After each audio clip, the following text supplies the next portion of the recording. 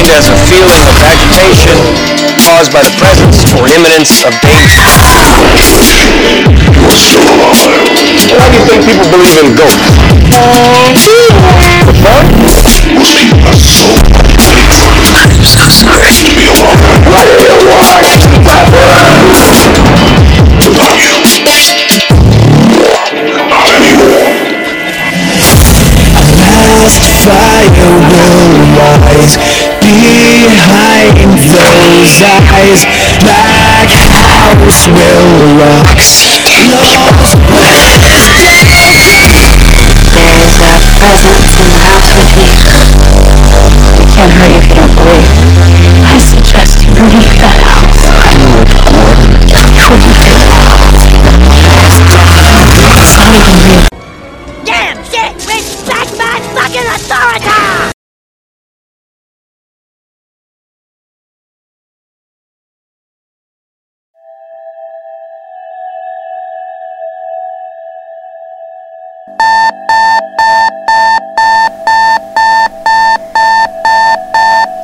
Fuck!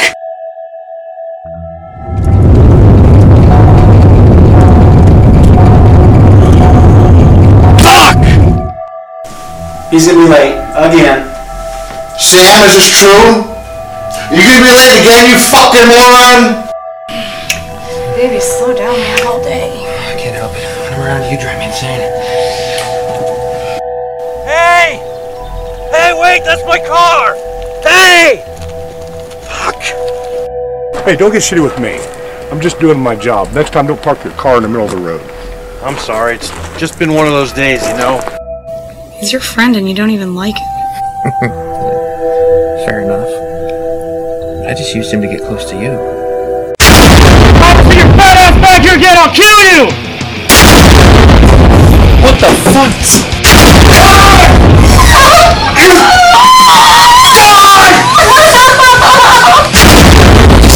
Tell everybody that you left. It's hard not to worry, Brad. Fuck, you just killed my husband. Yeah. Oh yeah, I'll do it. Give me the money then. Not until I hear him scream. Fuck you, Tex! That's bullshit! You hated Sam!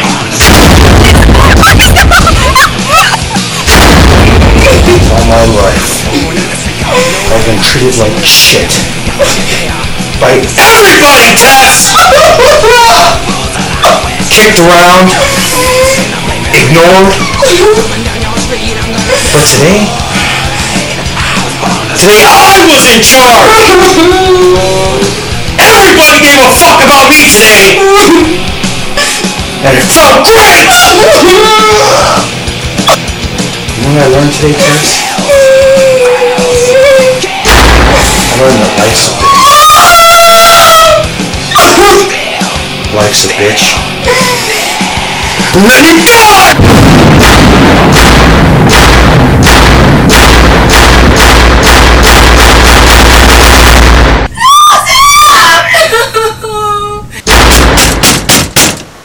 Starting to open up the place.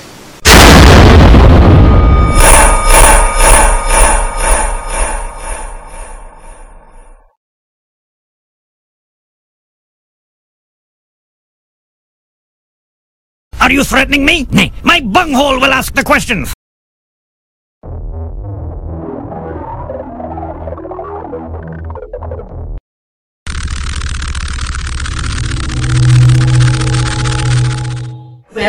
Well, good morning, Detective Bailey. And how are we this fine morning? We are doing wonderful, thank you. I remember that. Has it been 20 years already? Oh, hon, you wouldn't remember. That was long before your time. That was one mean bastard. What's got you so interested in the sanitarium? It's not that I'm here to judge you, sir, on the way the case was handled. I'm just curious as to what your side of the story is. The body was found at the scene. The missing nursing student. It's like the whole case just dropped off the map. Got forgotten about. What brings you here today? I was wondering if you had any information about Catherine Taylor. Information? She was a nursing student. They never found her body, like the other ones. All I know is that she was a very lovely girl. Was? Well, it's been 20 years. I think we can safely assume that she's dead, can't we, Detective? 20 years ago, one of my deputies was on patrol. Spotted a young, half-naked woman running down the middle of the road. She was screaming hysterically, telling some wild tale about being held prisoner, tortured.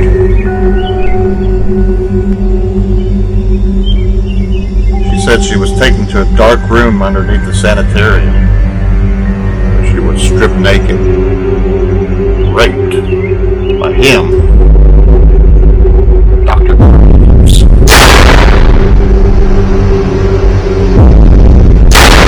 Excuse me, Detective.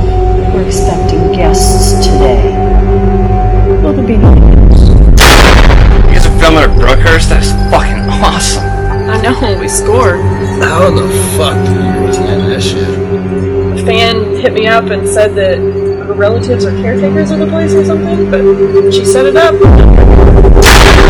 I want everything to go smooth. You guys work hard. You guys deserve a break. And this video could be the start of something big. What do we have here? Fan? Yep, well. You got your niece? Oh, yes, she is. She's so excited to meet you. She is.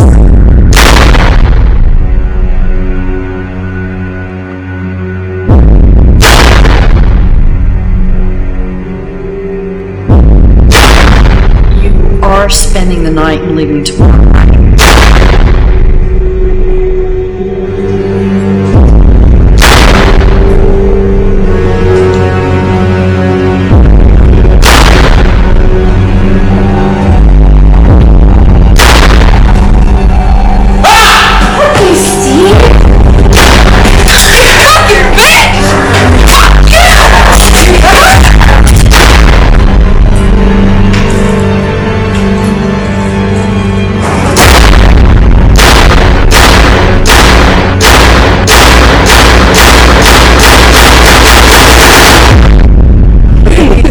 Dr. Graves here.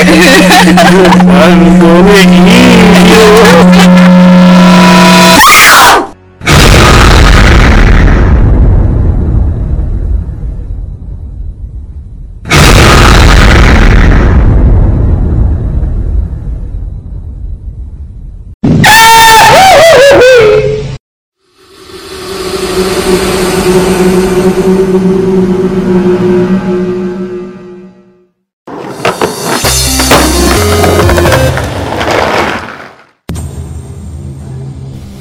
Taking this prick so goddamn long? I don't know. He should have been out here by now.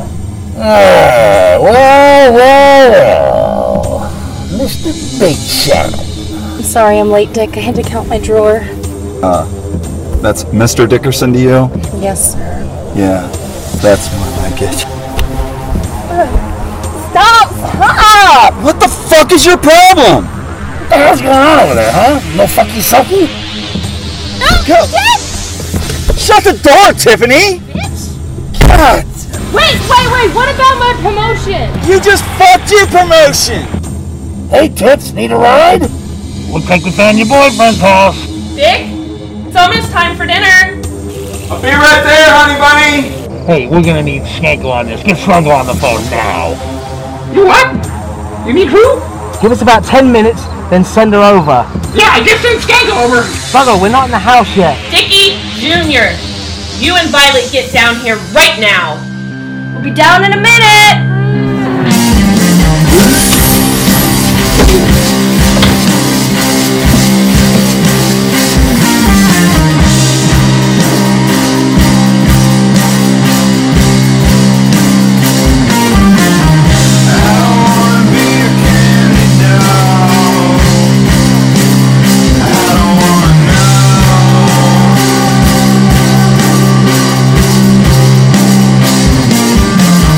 Yeah.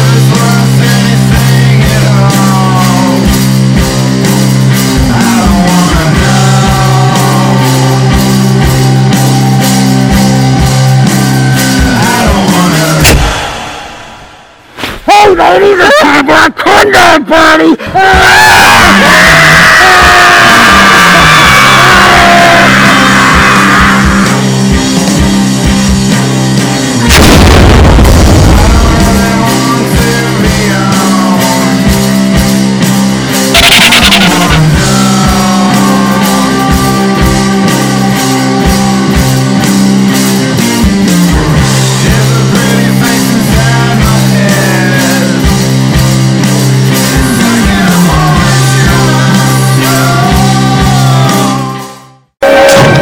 Did you miss me?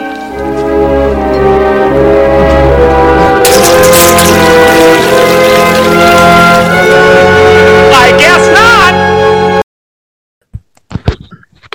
Hello, ladies and gentlemen, and welcome back to Inside Movies Galore. I'm your host, David Strege, and here in the room with me, I have HM&M Films directors and writers Daniel Murphy and Tom Commissar. Welcome to the show, and also in the room we have Cameron Scott with us, too, from Quattro Venturi Scott Productions. Welcome all. Thank you for having us. Thank you. So, from what I understand, you have a new film coming out. But before I get into that, why don't I ask? I'm going to start with you, Daniel. How did you get involved with the films, and how did you meet this crazy guy over here that you're with?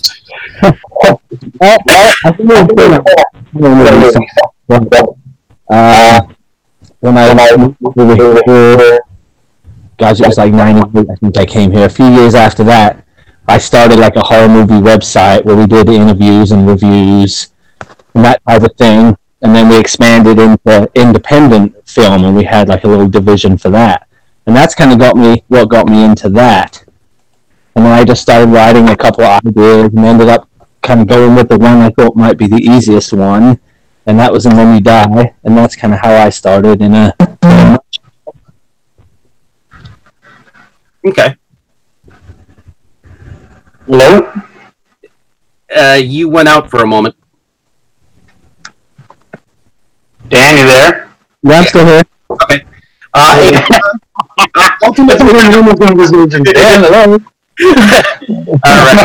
There we go. We're gonna have moments like this. So ultimately, you got into your first film project. From what I understand, it was called "And Then You Die." Why don't you tell me how you got involved with that project? And Tom,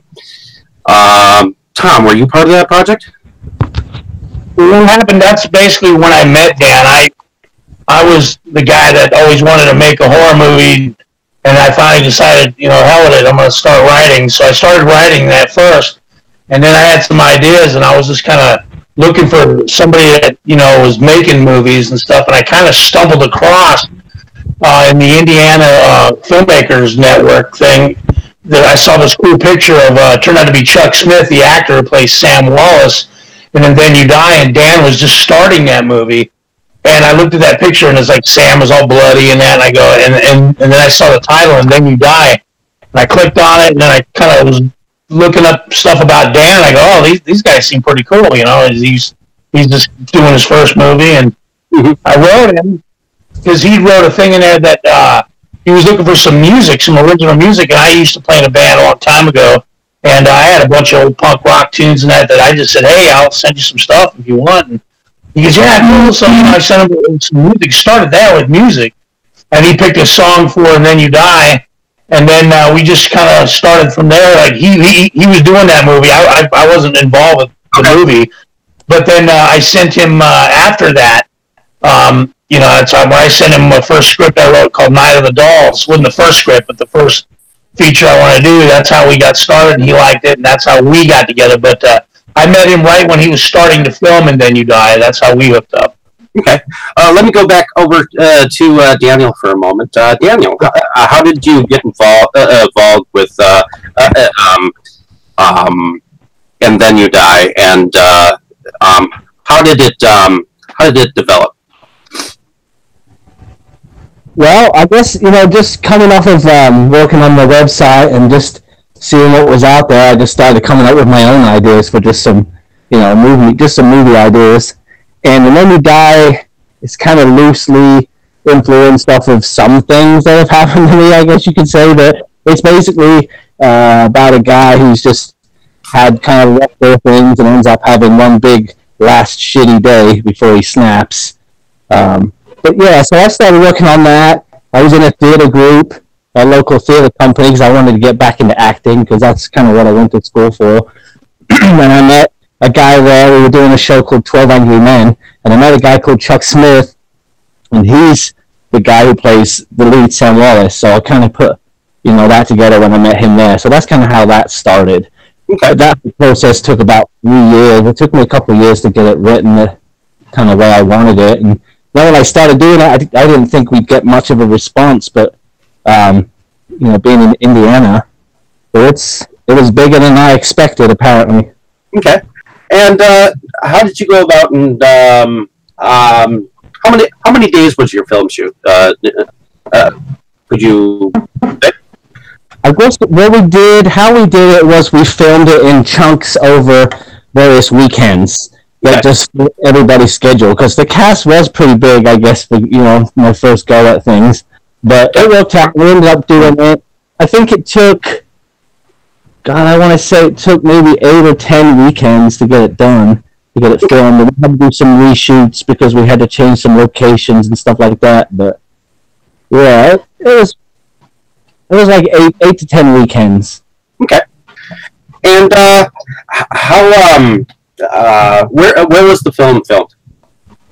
It was all made here in Indiana, I'm in a town called Winnemac, but there's a few surrounding towns that, people just really wanted to help out. So if I needed a place like this to film in, or I needed a place like this, like a lot of people were really eager to help, which was really nice. It was just, I didn't expect that around here. So yeah, it was all just in this area.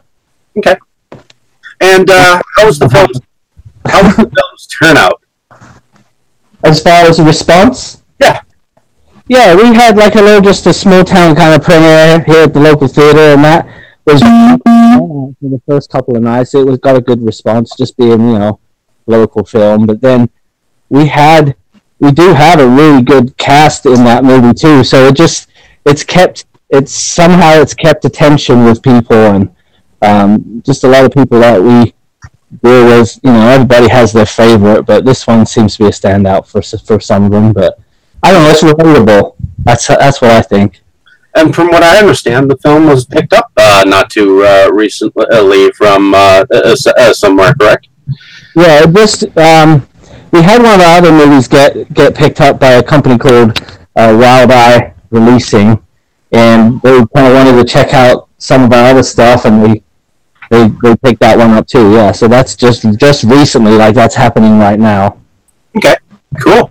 And then ultimately, after And Then You Die, you went about with Tom Commissar here, and you went and directed Night of the Dolls. How did that film? How did you get involved there? Well, yeah, as Tom said, he kind of just reached out to me. I got an email from him one day, and he had his plan of attack laid out. Here's the story. He had pictures, kind of showing me, how he envisioned it to look and stuff like that. And he had kind of people picked out who might want to be in it, and he was definitely prepared. So I met with him, and we met at a Red Lobster, and we talked about it. And yeah, it was just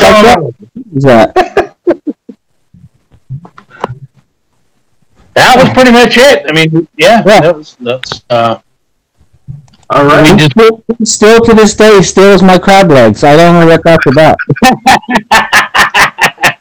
So, now, how did you go about finding your cast? Did you have any problems finding people to?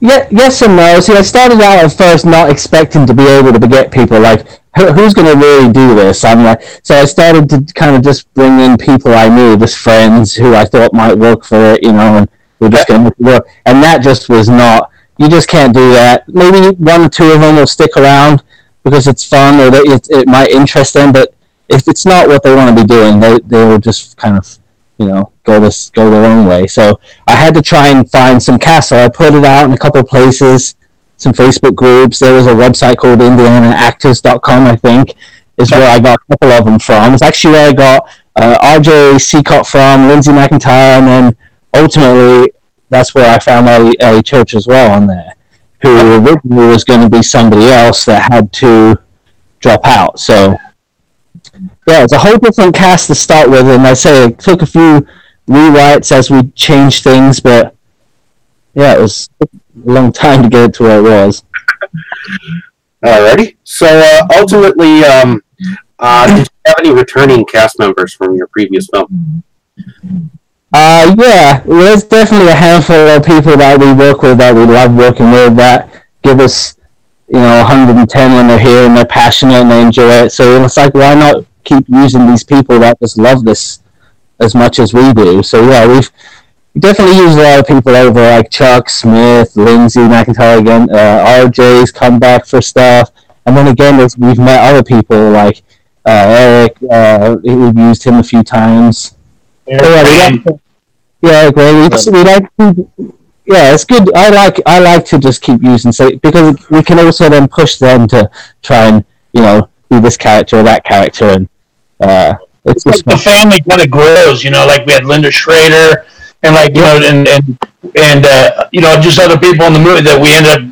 They just we can count on them. We call them up. Hey, we're working on this, and they're here. We're working on a movie, and they want to be in it. And each time we do a movie, we get a few more people who kind of become part of the HM&M Films family, and it's great because they're always there and they're so reliable, and we love them, and it's fun to work with them. And we got this nice big family of people that turn out to be really good actors, and it's really pretty easy to cast stuff because we got a lot of people now. It's working out good.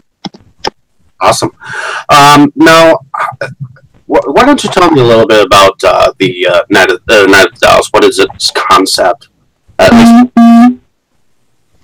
Well, I always had I always wanted to do something kind of like a little bit like the Scooby-Doo or the Monkees or something something to do with a band, and I mean Scooby-Doo isn't a band, but like a van, people and a bunch of cool kids going out somewhere, but have the band as like the center of attention.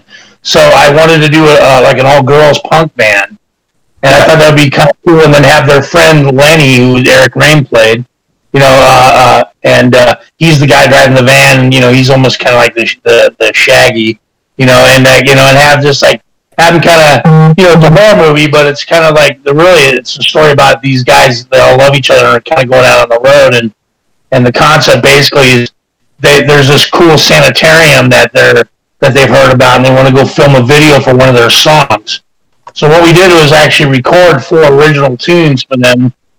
For the band, we made up a band called the Lolita Dolls, and cast the girls, those 4 girls, as the actual members of the band. And a lot of people at first thought it was a real band. We used to get people to write. They would write and say, "Hey, we like these songs." Because Dan, put them up on the web, the songs, and that. And they were getting gigs, like offers for gigs, and it was funny. Don't you remember Tom Harry got us put on a radio show because it won a contest on the Bubba, what's his name? Yeah, they actually they were playing bands like little demo tapes of bands and stuff, and then they were kind of doing a thing where they were a lot of them they were kind of making fun of, but they really liked the Lolita Dolls, and they actually got a hold of Harry and they wanted the Lolita Dolls to come in and perform in the studio. Because they thought it was a real band. We're like, oh my God, it was so funny. I wish you girls knew how to play. We could get you over there. But yeah, they thought they were a real band. That was pretty fun. But so basically it was kind of like a road movie with friends. They're going out. They're kind of the chemistry between them had to be right, and everybody was just dead nuts on. I mean, they all loved each other, and they all just really seemed to it's like they all knew each other for years, and so now it was real fun to film them in the van and all the shenanigans they got into and the fights with some other people, and then they had the stuff with the music, so it was fun because we were filming like these fake music videos with them like you would a real band, and it was like really cool. And then we had these cool we had a cool, our villains in there were great. We had a good backstory to it. So when they got to the sanitarium, it got real bad for them. And it turned into a really pretty gruesome, horror movie. And it was the fun times were over. These kids were in trouble. And it was a fun movie to do. It took a lot. It was like a million degrees. It seemed every weekend. It was like the same thing with Then You Die. We did it over several weekends, but it was a lot of fun and it was a good experience. And it was my first movie, and working with Dan, who'd already done one, it was nice to have somebody you could really count on because he was great as a director, and it was a lot of fun for me. Awesome. And how was the reception for you two after you guys brought it to the horror film community? Well, I thought it seemed, people seemed to really like it. It was like, it wasn't like some big movie or anything, but I mean, it was the people that like it really like it. They really think it's a good movie, and they had a lot of fun, and they liked it, and so it got a pretty cool reception in the community. So I was happy with the fact, basically our first movie together, and it's got a fan base. Like I said, it's not some big old huge movie, but I mean, like the people that like it really like it. And they like to watch it. And so it was a good experience.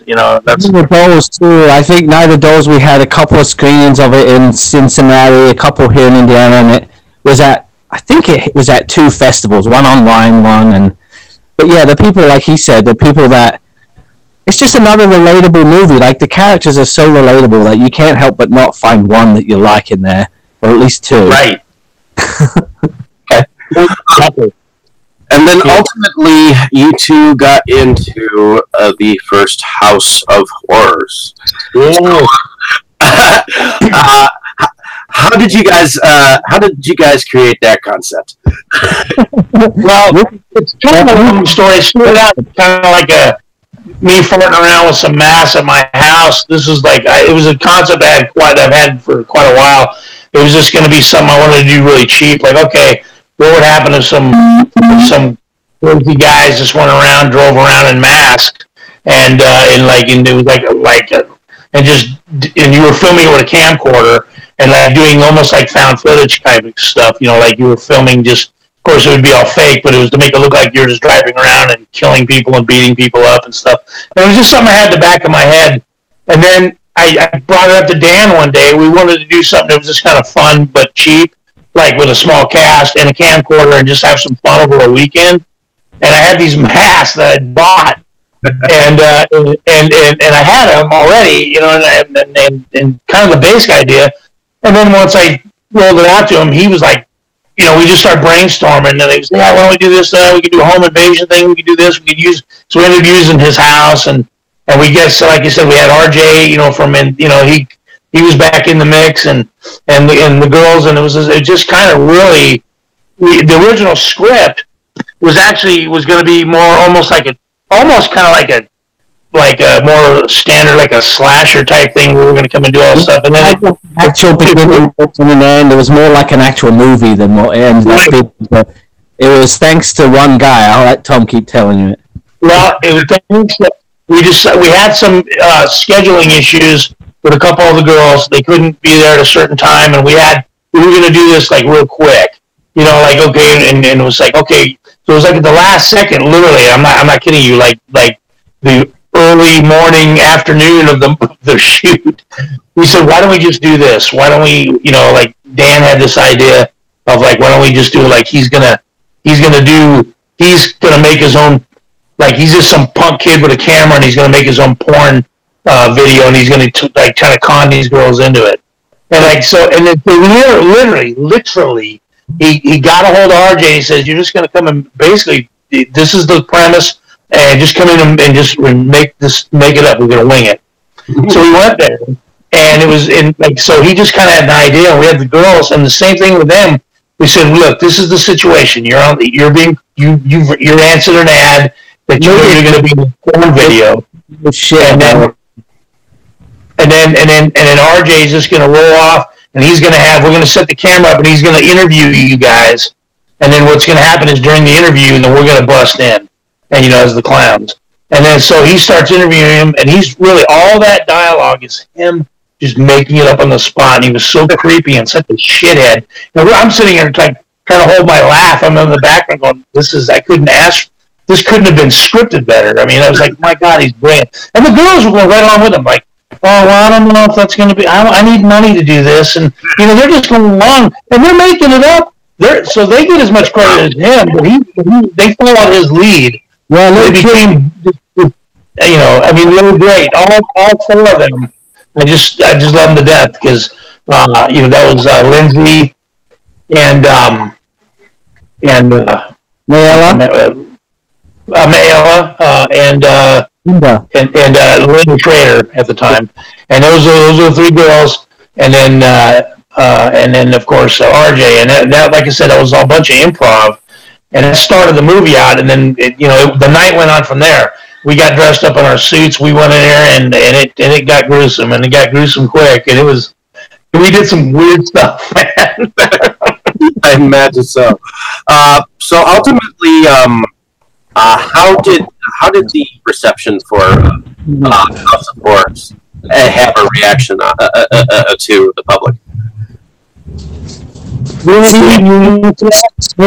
kind of different people for that one, because when we were talking about what it was going to be, we wanted to do. He was talking about the reception. We wanted to do really, really crazy crap, kind of like just get it as crazy as we can, and then kind of make fun of it at the same time. So we didn't think it was going to be for everyone. We knew that ahead of time, so we went ahead and just kind of put it out there, and places that wanted stuff that was more extreme or a little more different or a little more, So we started there, and then it just kind of took off.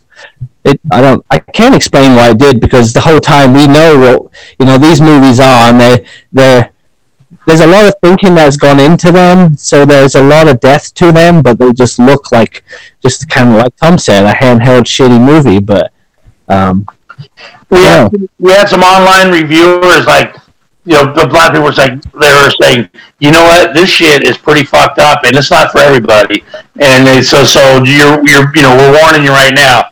This is pretty sick. And that, we loved hearing that. It was like, and some of the guys, some people were kind of like, I don't know, man, and that was cool too, because it was like, that was the reaction we wanted. Like, it's not a Disney movie. It's just, it is what it is. It's just, we wanted to make something sick with a camcorder and cheap and just like gritty, but have a sense of humor too. With the clown honks when we pinch a nipple. That was the stuff we did to make ourselves laugh. But it's like, if you did it, if you like it, cool. Some people didn't like that stuff. They're like, nah, it made it stupid. And it was like, some people were just, fart noises, and stuff. It's like, it was just, like, it was tongue in cheek. Like, it is brutal and that, but, we're laughing too to some of the stupid shit in it is what makes it, to me, is what makes it, is good. Not just, hardcore, the whole thing. It's the jokes that make it. We're making you laugh at shit you shouldn't laugh at. Right, yeah, that's it.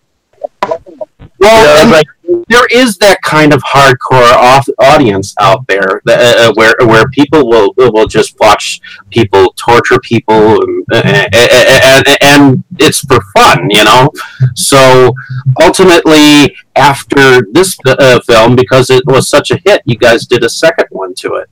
Correct? Yeah.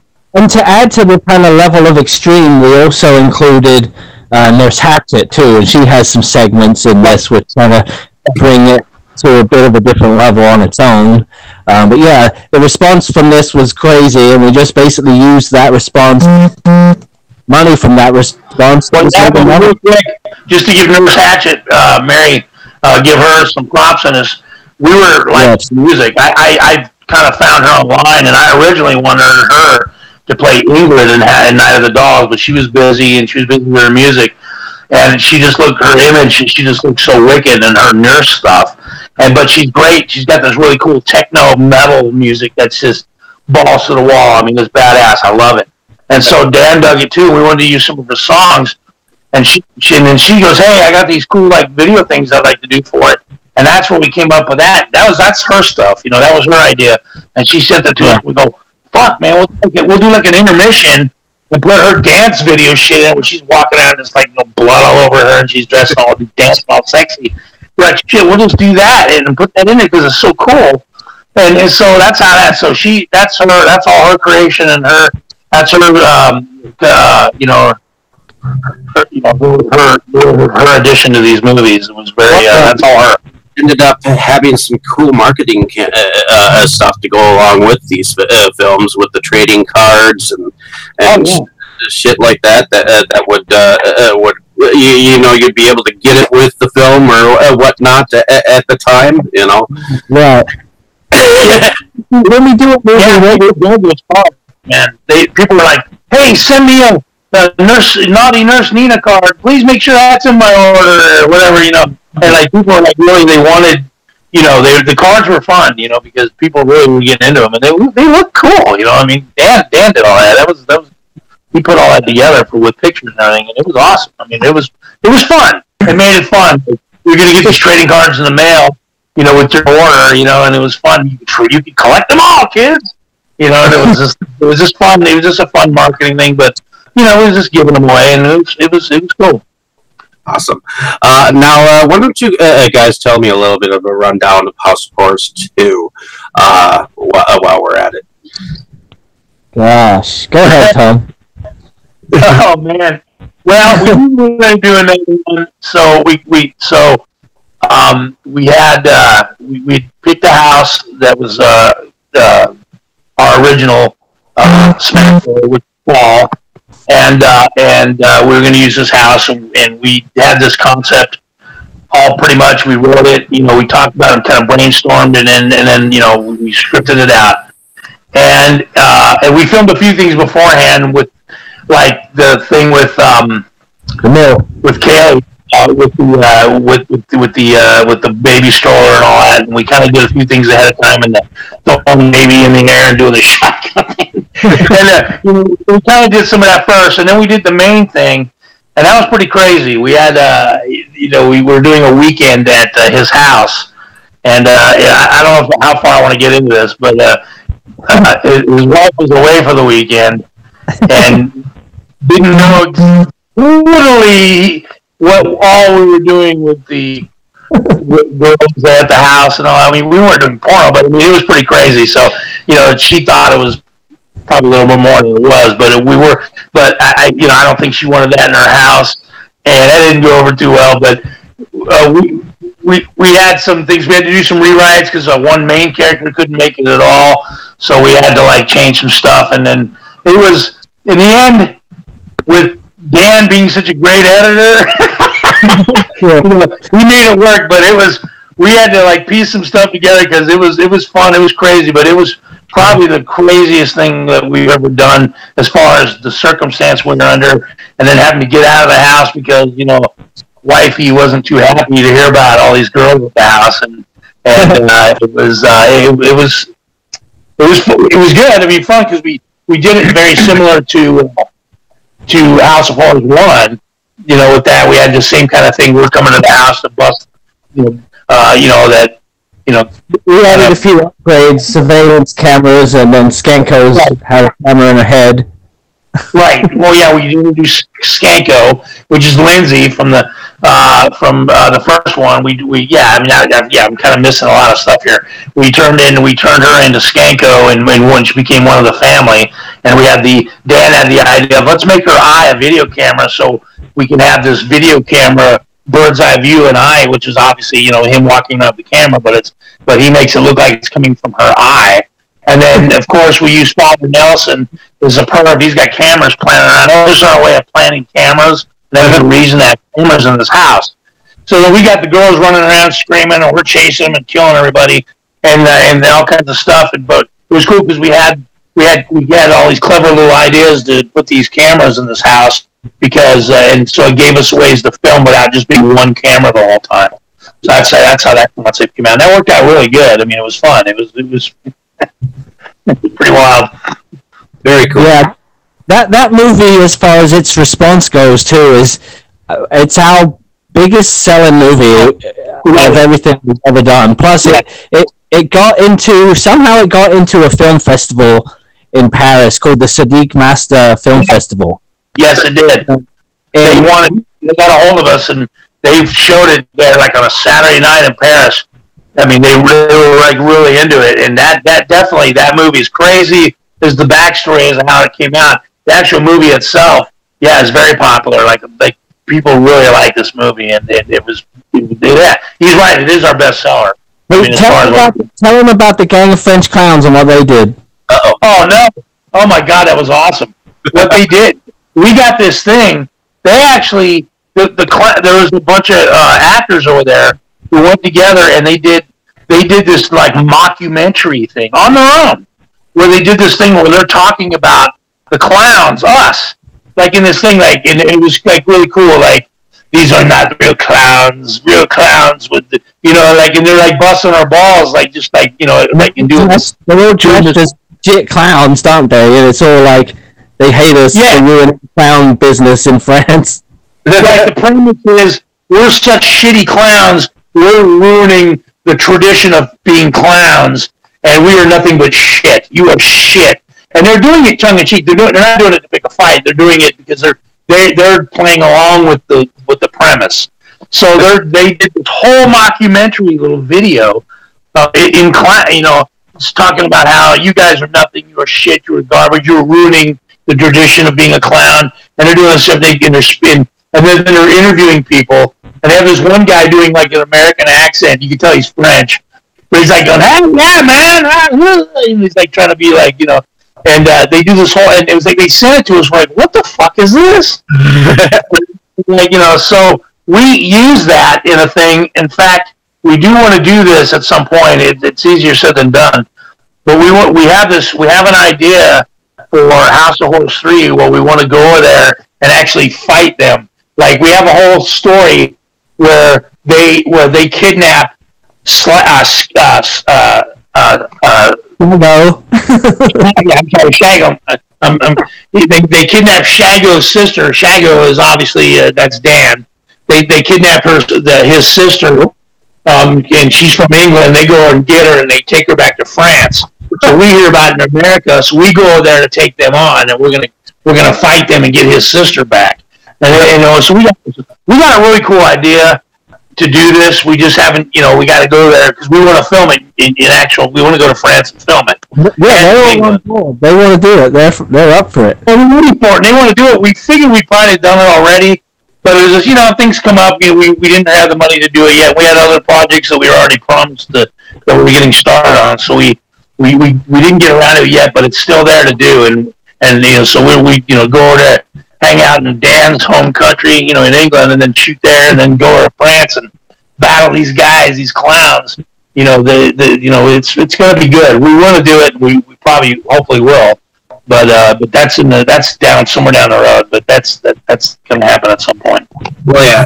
Eventually, I think in between Blood Moon River and House, you guys started doing a film called Skull Butcher, which you guys kind of put on the back order for the time being. Did you guys want to talk about Skull Butcher at all? Or?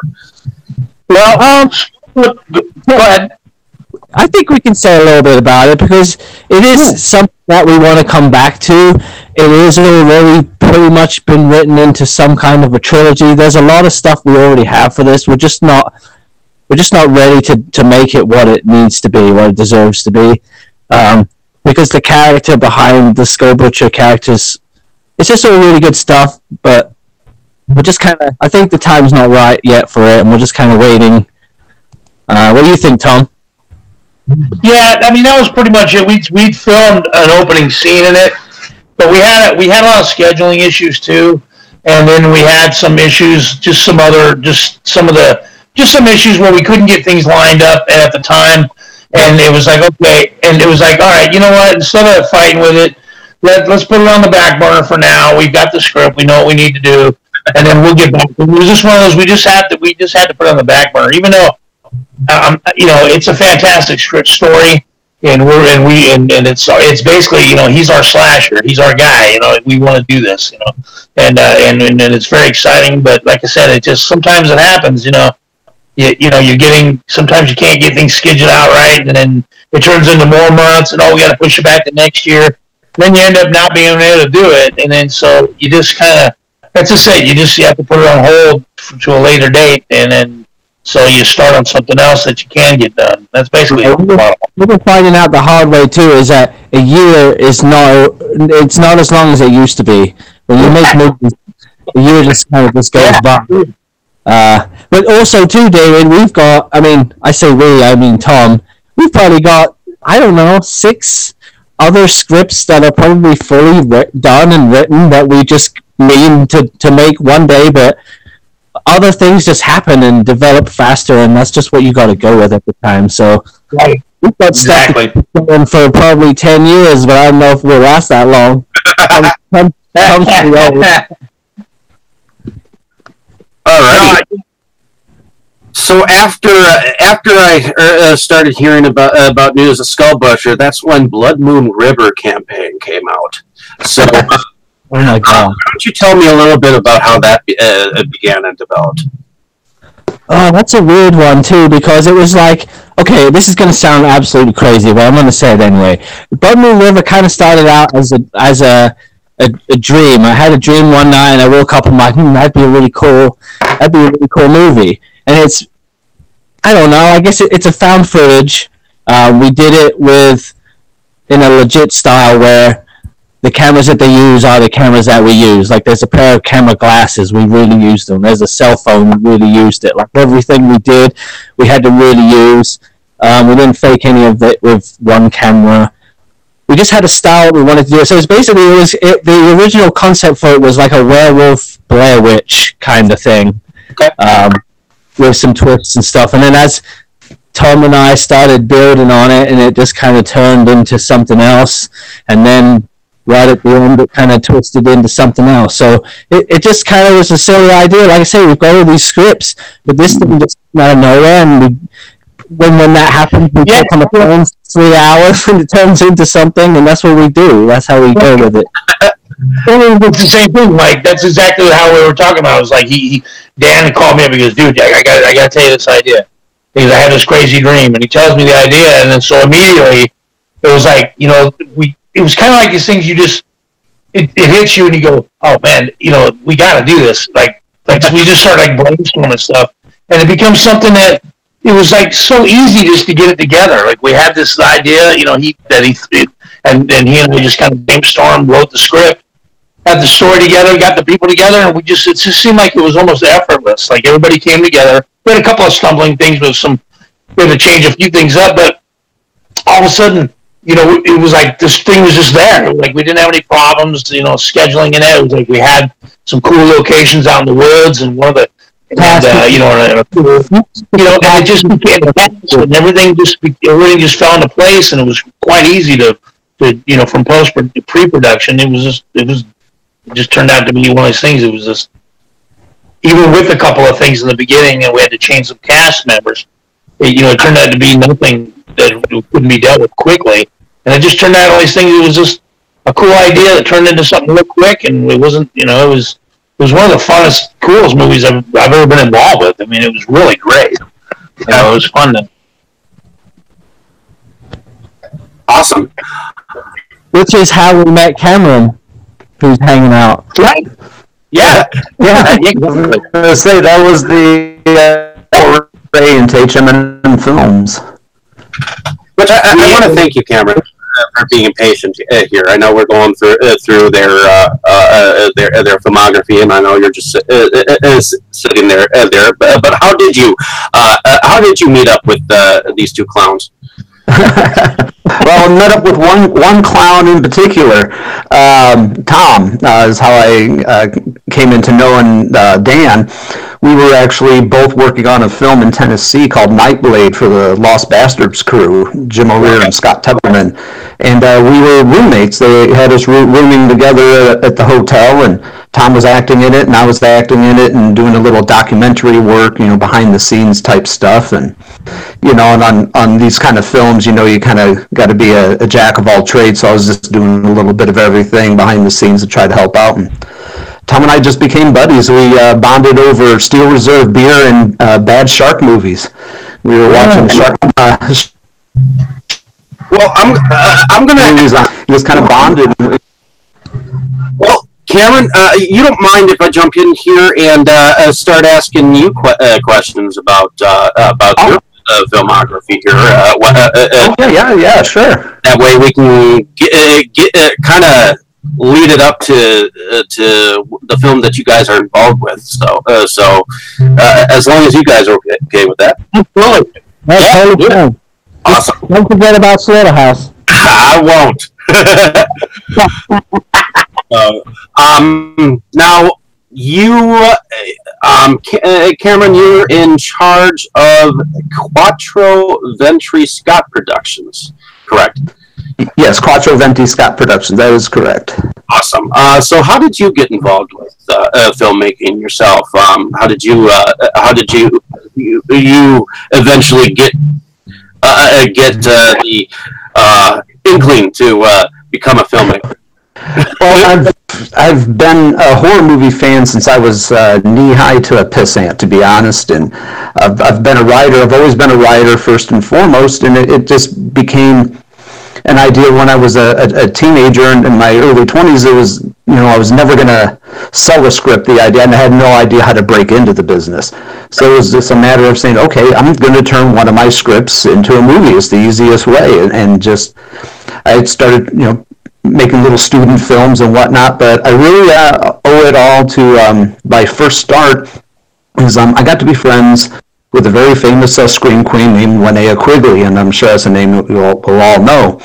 But she invited me to a film set, and it was in Indiana where I was living at the time and where I grew up, and it was only about 2 hours away, so she invited me to set, and I really got bit by the bug. The filmmaker that was directing, writing, producing, and doing all the work on the film, Solomon Mortimer, invited me to come out and help. And I much like Tom and Dan said, you shoot a lot on weekends.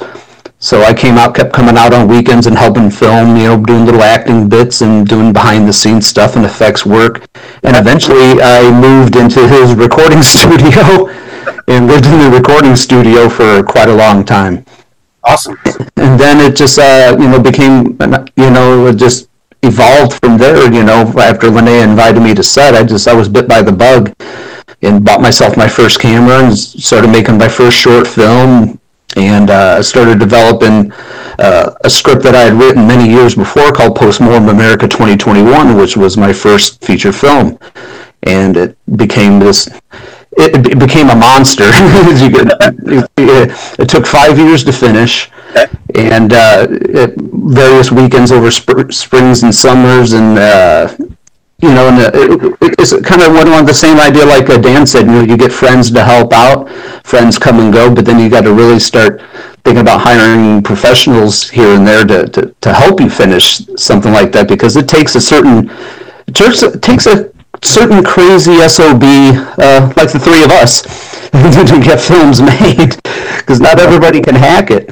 But, and I became friends with several people in the business, one of them being Jim O'Rear, who's a very accomplished stuntman, a writer, producer, actor, director, and he invited me to come out and help with the Nightblade shoot. I was doing documentary work, filming behind-the-scenes segments for films, which I also did for the Blood Moon River film. I remember Nightblade coming out because I was friends with Chad Armstrong for quite a few years, but whatnot. And I remember Nightblade coming out. I just was not able to get a copy of it at that point in time.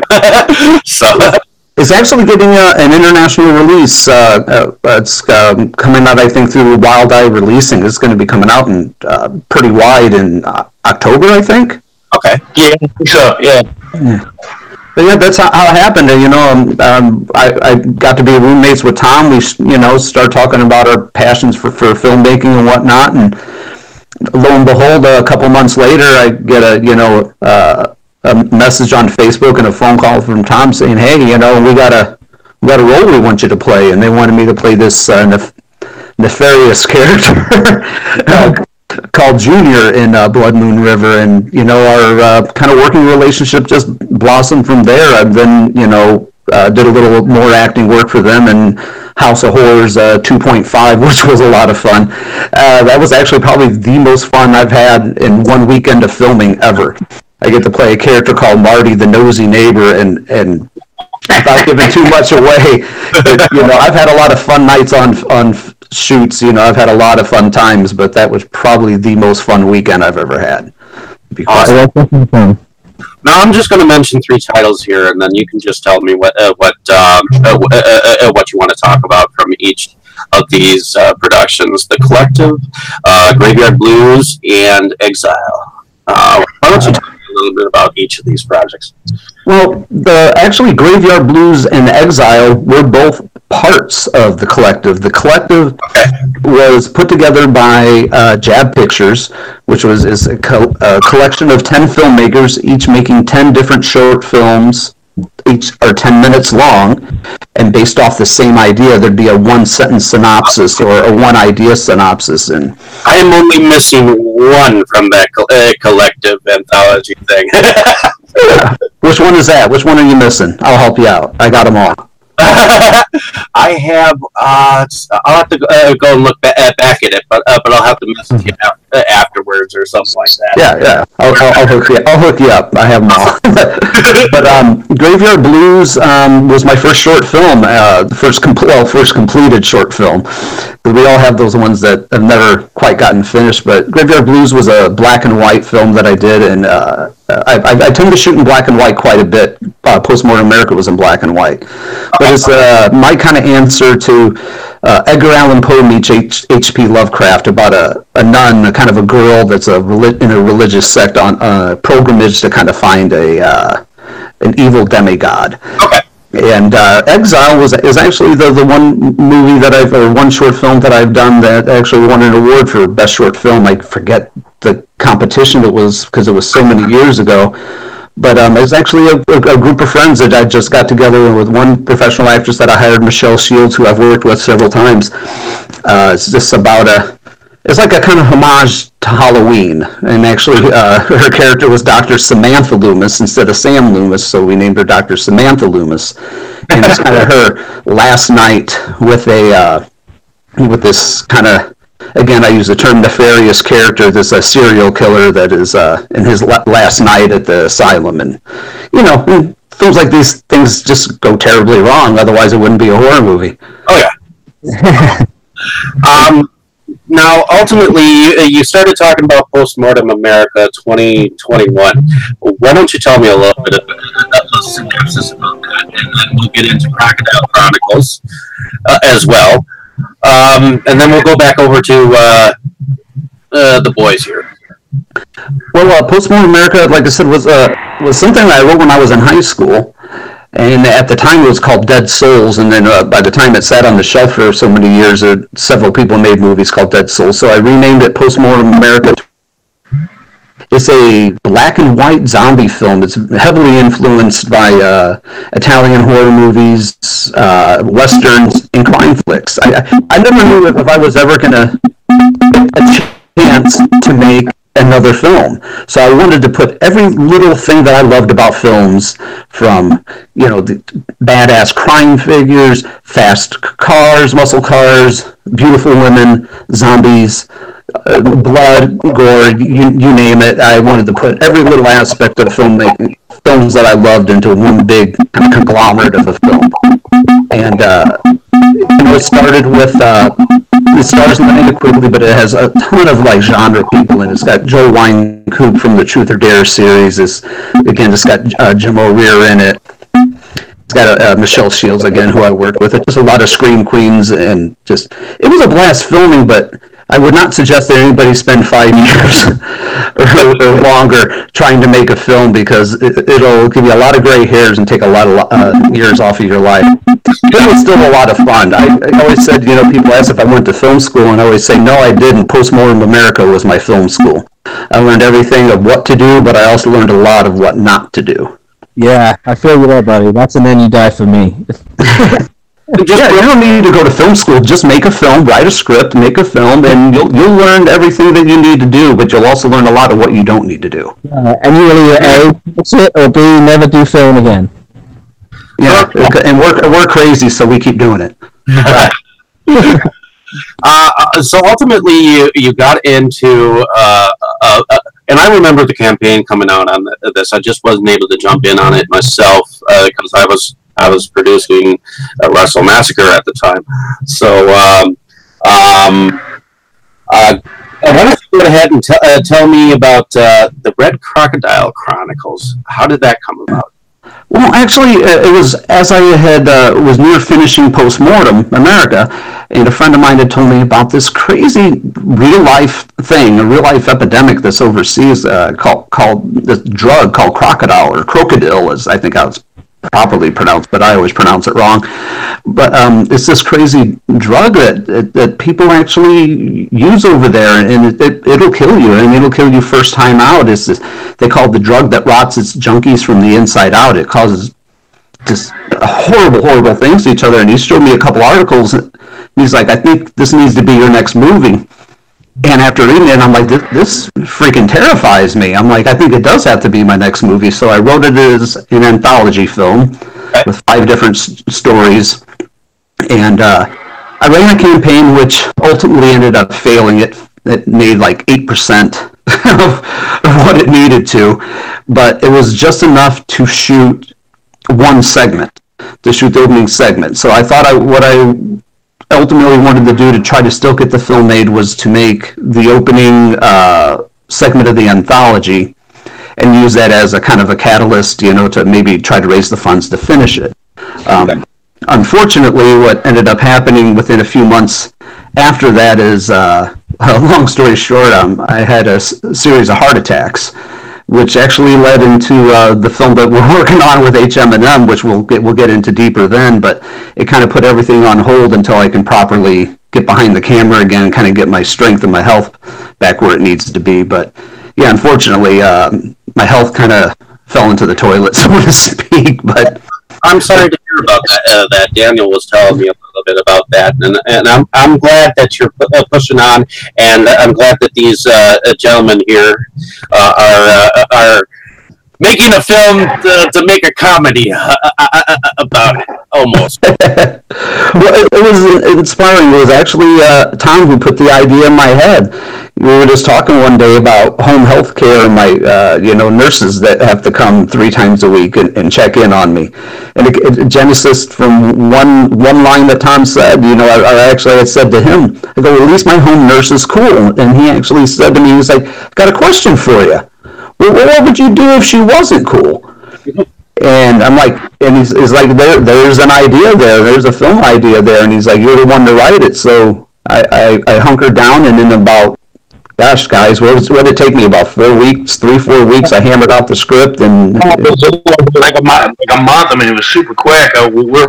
Yeah, absolutely. What's interesting is I remember reading a ghost story about a lady in white that was like a nurse that visited hospital patients, and I think they died like somewhat afterwards. So I'm wondering if there's some kind of concept that goes into somewhat similar to that concept that plays into mind with your film.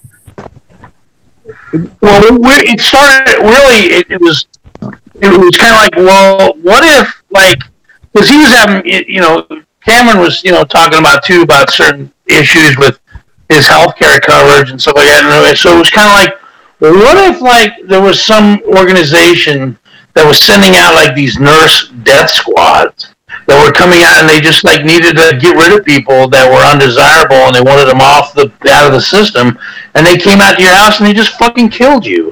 Like what if they came in, like, so we thought we'll get these like really cool looking, hot nurses that would just come over, and they're like this assassin squad, nurse assassins, and they were just like, but they were just this gang of, these people were coming out, and they were just basically coming out and just eliminating and terminating people to get them off healthcare. And then, of course, Cameron was like, dude, run with it, and he was just like, he knew, because he'd been kind of, he'd been basically living through it for several months.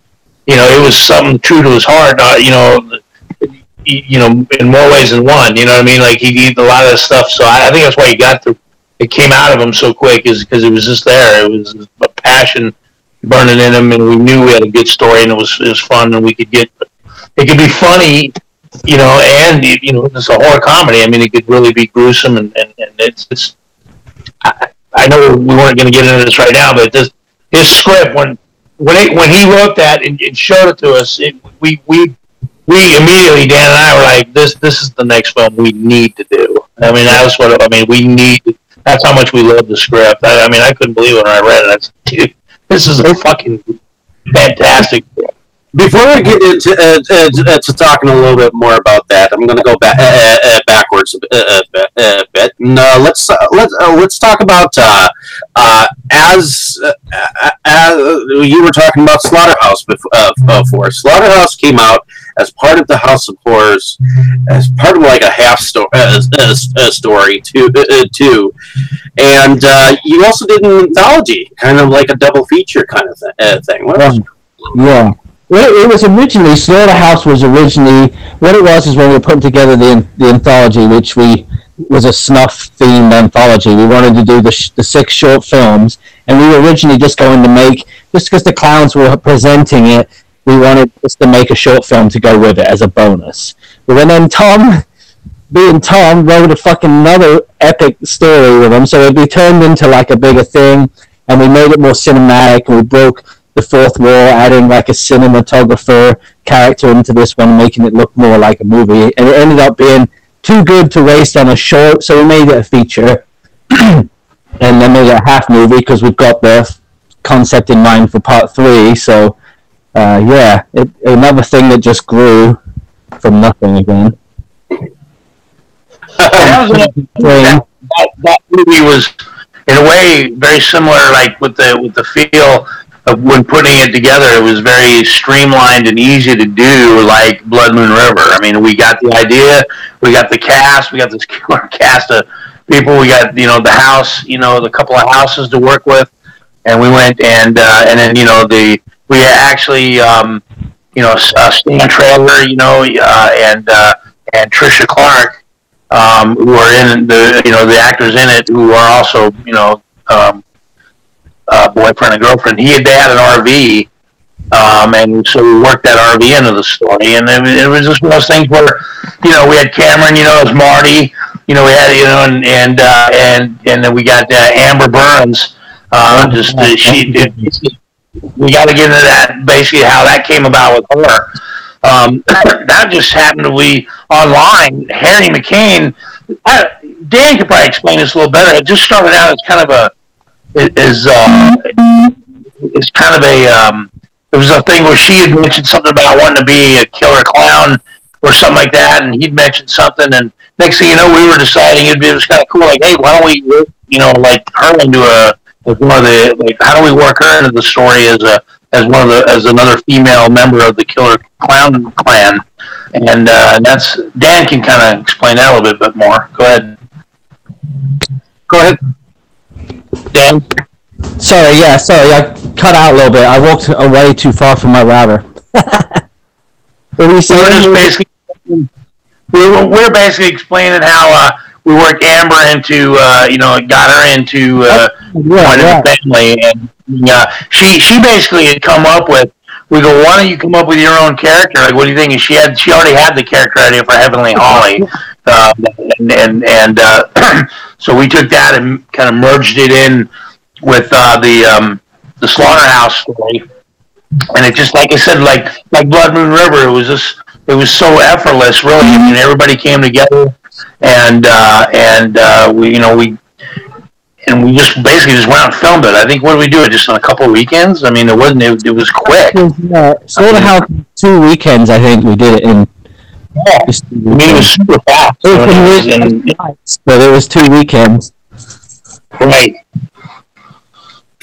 And yeah, so that's how that came out. And then that, like, again, that was supposed to be we were doing that as the second CD to the anthology. It's kind of like a bonus CD, and that's really how that happened. And I'm glad we made it a feature because it needed it. It was a big story, and working Amber in as Heavenly Holly has been a lot of fun. She's I mean, she's a firecracker. She's really, really fun to work with. And I think, Cameron had a nice, as Marty had some pretty funny moments with her in the movie. It was a moment, that's for sure. From what I understand, there was a short. That was a crazy night. We had a lot of fun, and Cameron can elaborate on that if he wants. Well, yeah. She, in one manner of speaking, I guess you could say, manhandles me to a point where she hurt me in such a way that kind of. Without giving it away, it leaves me a little bit less of a man in the end. Is a good way of putting it. I get punished for the type of person I am. I'm kind of a peeping Tom, and I get severely punished. And I think I about shattered my vocal cords screaming over the couple of takes we did where she. Like I said, makes me a little less of a man, but it was fun. She at first I was a little scared of this crazy, painted up clown girl with a knife to my throat and a knife to my Johnson, so to speak. And but she put me at ease. She's a very very professional girl, very very smart girl, and she's a sweetheart. But I'll tell you what, when you see action, she's all business, and she brought it. I mean, she brought it. She was. She brought it, and she took it at the same time. Take it. Amber's one of the most talented, I'm gonna call her an artist that I know, because she's so good at everything. I mean, she acts, she directs, she just does it all. She writes, and she just goes with it, and she's not afraid to just push herself. And like Tom said, action, man, he fucking snaps right in, and it's like, wow, you don't have to mess around with her. You know you're gonna get what you need if you got Amber on the team. I might have regretted the fact of telling her during one scene, I'm like, the scene when you got to hit me, I'm like, just go ahead and really hit me. It'll add something to it. That little girl can pack with quite a punch. I was just like, please don't knock out the rest of my teeth. But I kind of kid, but no, she's great. I loved working with her. Because of you paused me for Cameron because you told me to really tackle you, and I broke a rib, I think, didn't I? Oh God! Yes. This did my rib.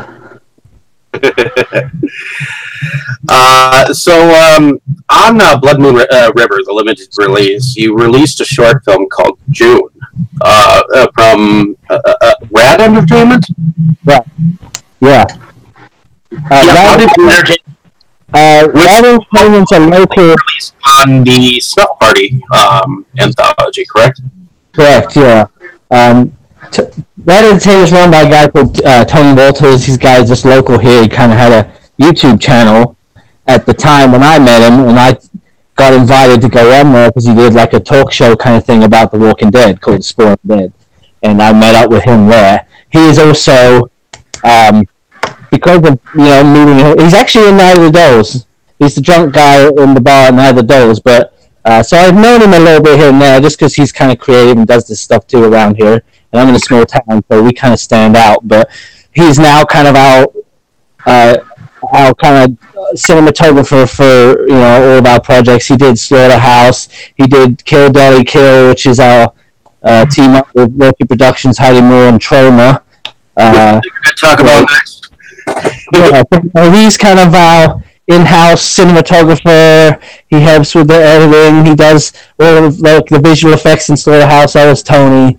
So yeah, he's part of the team as well. Now with Rad Entertainment came also Rebecca Erb, who was one of his kind of entertainers on the channel, and she helps us do production management, and she's the one in June. She's the lead female, and then I am the male. So yeah, that's how that kind of came about. Okay, cool. Now ultimately you got involved with Kill Dolly Kill, which is the second feature to a film by Heidi Moore. Why don't you tell me how you got involved with that film? Go ahead, Tom. What happened was, I saw, it was just kind of, cruising around on Facebook, and I saw this. I don't even know where I saw that, but I saw a little picture of the movie Dolly Deadly, and it's of little Benji, Justin Moore, Heidi's son, in the character, and he's got the mask on, and I went, whoa, that's a cool name, and that's a cool looking. I mean, the graphic was really cool, and I clicked on it, and I was kind of reading about it, and it was just getting released. And I think I got it. They had a video on demand thing. It was like $2.99. You could buy it and watch it all you want. I was like, oh, all right, that's cool. But before I had a chance to even watch it, and I saw I was kind of seeing some clips of it and just different things about it. And I thought, this sounds cool. This looks cool. Just to look cool, And I just happened to see a post from Heidi. I didn't know her yet, obviously. And she goes, somebody was talking about a part 2, and she wrote in a post, like, and she goes, hey, yeah, I'm thinking about doing a part 2. If there's any writers out there that are interested, let me know. So I wrote her, I private messaged her, and I just said, hey, my name's Tom Commissar, and I just basically spelled out, who I was, and and kind of told her about H.M.M. Films and all that stuff, and just so she knew I was, not playing around. And I said, hey, I'd like to, work on part 2. If you give me the okay, I'll start working on a first draft. And she's like, yeah, go for it. Yeah, let me know what's going on. Yeah, cool. Yeah, go for it. So I was like, cool. So I watched Dolly Deadly, and I was, and I loved it. I just thought it was like, this is a great movie. And I watched it like a bunch of times. And then I started working on the idea of, like where she's going to go from there. Because in the first movie, basically, Benji grows up, becomes Dolly Deadly, and, he's out on his own now. He's left the park. And, well, he left when he was Benji, but then he grew up and people didn't know where he was. And, now it's a she Dolly Deadly.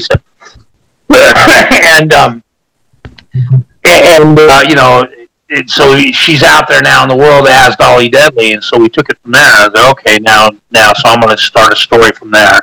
And I started writing it out and kind of going through my first draft.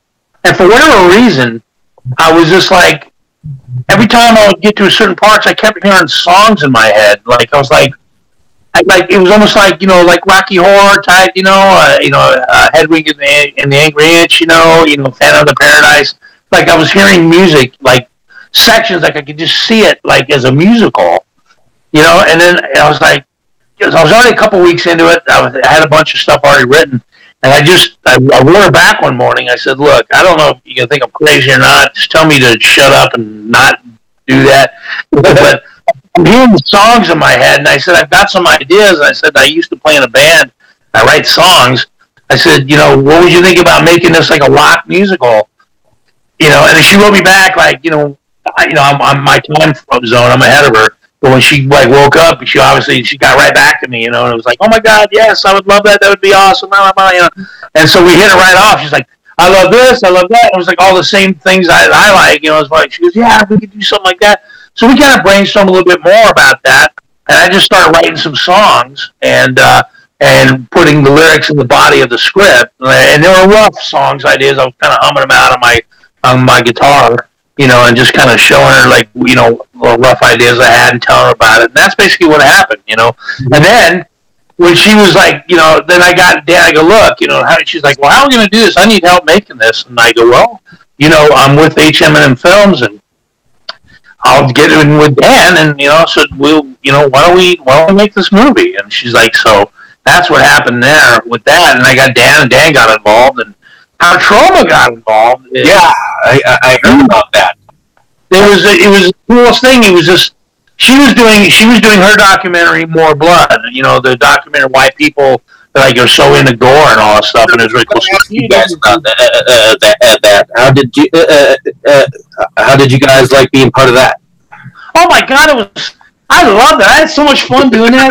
Because we got together over at the Rad Entertainment headquarters office, and they hooked up the camera, and that was really the first time I actually got the face-to-face talk with Heidi. and she was interviewing us, and we just were having a blast. I was like, oh my God, it was fun. The questions were cool, and it was like we were just having a blast. And then, me and Dan were just cutting up and making jokes, having fun, and we just had a ball. I mean, it was really cool. But what had happened was she was also interviewing Lloyd Kaufman for I don't know what day she did that on, but I guess I wasn't there for any of that. She was doing that with him. I guess during the interview, Kill Dolly Kill came up. The idea of Dolly Deadly 2. She said, "Hey, look, I'm working on it." I don't know exactly what she told him, but basically she wrote me back all excited. She's like, "Hey, I was talking to Lloyd after our interview on Skype, and he wants to read the script." And I go, "Well, send him the script." Shit, because I'd already sent her a draft.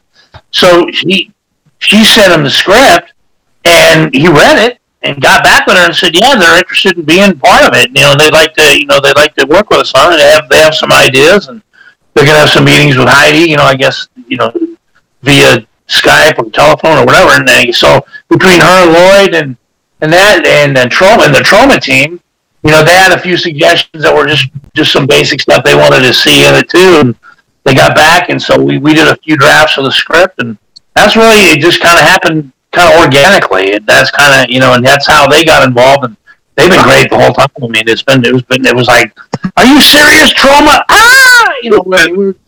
Yeah, I mean, it was the coolest news in the world, and they've been nothing but cool. We were really excited, and make a long story short, I don't need to get into everything, but we filmed part of it, half of it in Vegas first, then we Las Vegas, and then we came back and shot the rest of it in Winamac here this year, and then now, it's in post, and Dan has been busting his rear end doing the editing on it, and we had Sean Daly over at Mohawk Studio, and he did all the work with me on the soundtrack, getting the music and everything together. So the combination of everybody working together between Heidi and Troma and Sean and Mohawk and Dan and Tony and everybody else, man, and Laura. I mean, this big team has come together, and it's been amazing. And the stuff I'm seeing Dan showing us little clips, I'm telling you, it's every bit as good as we thought it was going to be. I mean, you sit there and you watch these things, and we're so excited, and it's really coming. It's really, really coming together, and it's going to be a great movie. It's really coming together. I'm so excited. I can't wait to get the rough cut over to Troma, because they're going to love it. I mean, it is that good, and I'm not just blowing on our horn here. I'm just saying, hey, as a team, everybody did their job, and it's coming together. Like, we had an unbelievable cast of characters, and it's the biggest thing we've ever done, and I couldn't be more proud. And sometimes I sit there and I go, I can't even believe we did this. I mean, I really can't believe it came out, as good as it did. This movie is going to blow some minds. It's really good, and I'm very proud of it. I'm very proud of everybody involved, and I love them all. That's all I can say about it. Now, before I get into Death Nurse, I just want to ask about Sweet Little Holly. Before we get, is there anything you can tell me about that as it's going into pre-production? Yeah, Sweet Little Holly is something that we're working on with kind of Amber's involvement as well. We were hoping to shoot that this year, but we had to push that back. Just getting Kill Dolly Kill done. It's like we really need to get that finished and get that over to them. But yeah, it was kind of just based on the backstory of her clown character and how she became what she is and what kind of led her to this way. And it's a deep, very realistic, very gritty kind of story. It's not funny. It's not like the rest of the clown movies. It's going to be serious. And then it's not even, I don't know. It's kind of a standalone in a sense, but it's still being developed and tweaked.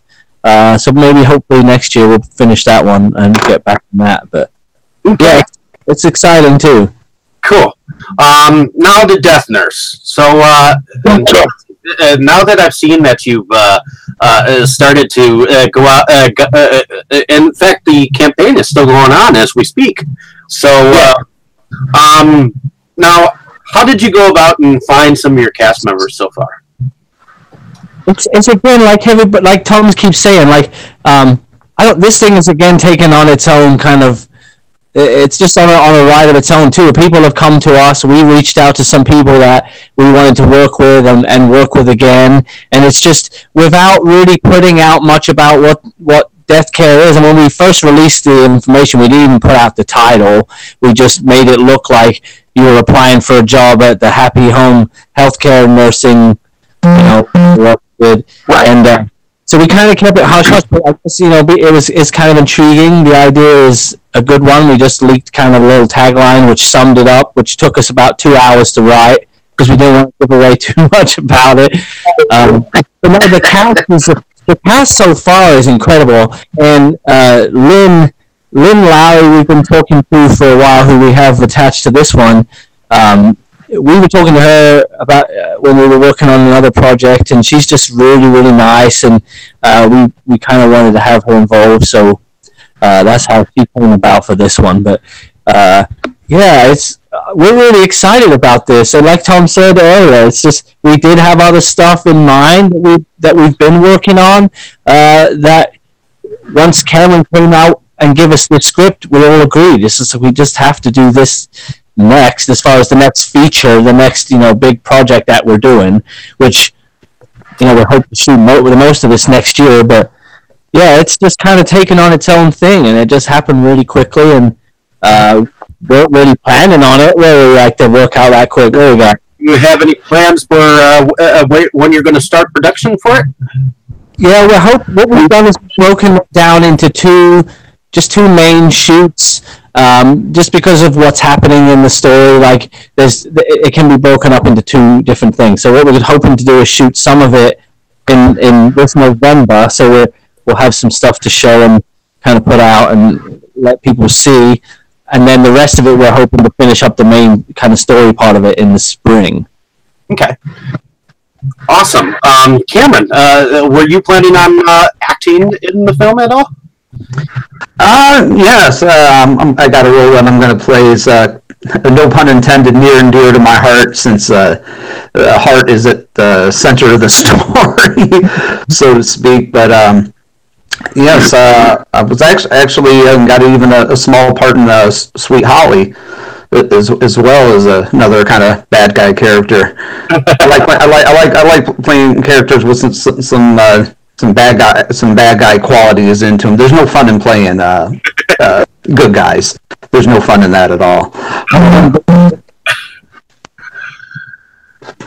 Very cool. So ultimately, from what I can see, Cameron, you're also going to be part of another film called Now That's Love. Yeah, that's actually a project that I've been writing and co-writing with St. Thomas, or Anthony St. Thomas, who is the husband of Monique Dupree, who is also going to be in the film Death Care. We've been actually kind of writing it back and forth. I kind of write a chapter, he writes a chapter of it. It's a story about a serial killer, a female serial killer who is being taught the ropes by her serial killing mother. It's got a little bit of Dexter in it, a little bit of Breaking Bad with some nefarious kind of characters that are always up to no good. But that's probably going to not shoot until next summer. Maybe this time next year, maybe even in the fall.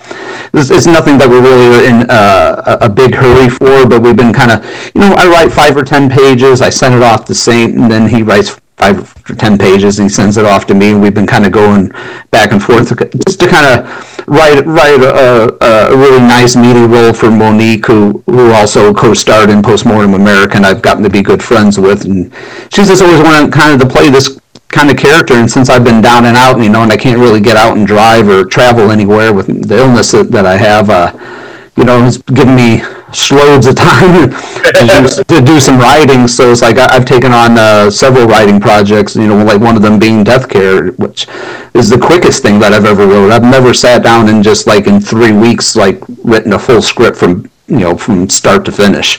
Usually it's a couple of month process for me, but that one I guess you could say I kind of lived the story, so it was much easier to write. Okay. And I see another project here called Kingsbury that you're starting to become a part of. Is there anything you can tell me about that? I figured I'd let you have some airtime. So. Kingsbury is actually I met the co-writer and co-creator of that, James, while I was making Blood Moon River for Dan and Tom, and that's something that we're also co-writing together. But the problem with getting that one finished and kind of out and about is that James and I both have kind of had our again health problems and whatnot. So it's kind of just, it's been a long gestating project. We've been working on it for about a year and a half, but James and I have been doing it back and forth. We want to do it as, it's basically a found footage ghost hunter film. Okay. And kind of, and it's centered around a real area that was prominent in used by the Army and whatnot in Kingsbury, Indiana. And he actually, if he was on here, he could tell you a little bit more about it because he knows about the location. But it's a real life haunted area, which I kind of do believe that there are some areas that are haunted. I know some people do and don't believe in that, but I've seen too many things in my life that say that it doesn't exist. But it's been kind of fun to have these writing projects because when you're physically unable to be able to travel and do a whole lot, it doesn't take a whole lot of physical exertion to put a pen to a notebook paper or to type at a keyboard. So it's been great to have that creative outlet. Awesome. Well, I appreciate all of you being able to come on, and I know I was a little hectic about getting started, but thank you all for coming on. It was a pleasure to speaking with all of you, and hopefully this helps. Once I get the audio out, it helps with your campaign, helps with your future campaigns, and I'll give you each a download with my cool intro that I've created for it afterwards. So, appreciate it. It was awesome. I had a great time. It was fun. Thank you. I had an awesome time shooting the shit with you guys. It's been great. Yeah, thank you very much.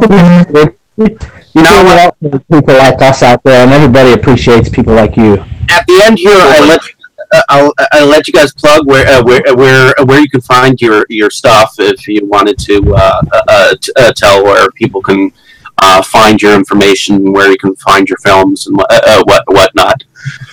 So why don't I start with you, Daniel? Where can we find your stuff? Basically, everything's very easy to find. Just go to hmmfilms.com. Same for Facebook, Twitter, Instagram, all that stuff. But everything we do is on the website. Try to update that a couple times a week. If you're interested in looking into death care and some of the people that we have involved with, that's hmmfilms.com/deathcarearmy, but you can link to it right from the homepage too. So yeah, everything's right there. Awesome. And Cameron, where can we find your information? Can we find it on Facebook? Well, you can find me at Cameron J. Scott on Facebook, Quattro Venti Scott Productions, also on Facebook. I continuously post on that and Twitter and whatnot. I don't have an official official website right now. I'm in the midst of kind of revamping and doing a new one. But if you need to find out about any of my past films or future ones, you can look up Dan said for the Death Care Army. That's pretty much where all my energy is going towards right now. But if you look at Quattro Venti Scott Productions, you can find just about everything you need to know. Awesome. Thank you once again, and I appreciate your time. And hopefully, you who are out there who either were listening or are going to listen, comment down below if you have any questions to ask these guys. I'm sure I can forward them to these gentlemen. And I definitely have some very cool reviews coming out. definitely check out this week on Inside Movies Galore, where the crew and I are going to be visiting Return of the Living Dead 2 this week. So definitely keep a listen for that. This Tuesday around 9 p.m. Central, we will be discussing it. So in any case, check out, like, and subscribe the page, and enjoy these crazy films if you can find them for your own enjoyment. In any case, everyone say good night, everyone. Good night, everyone. Thank you. Thank you for having us on. Thank you. We appreciate it. Thank you.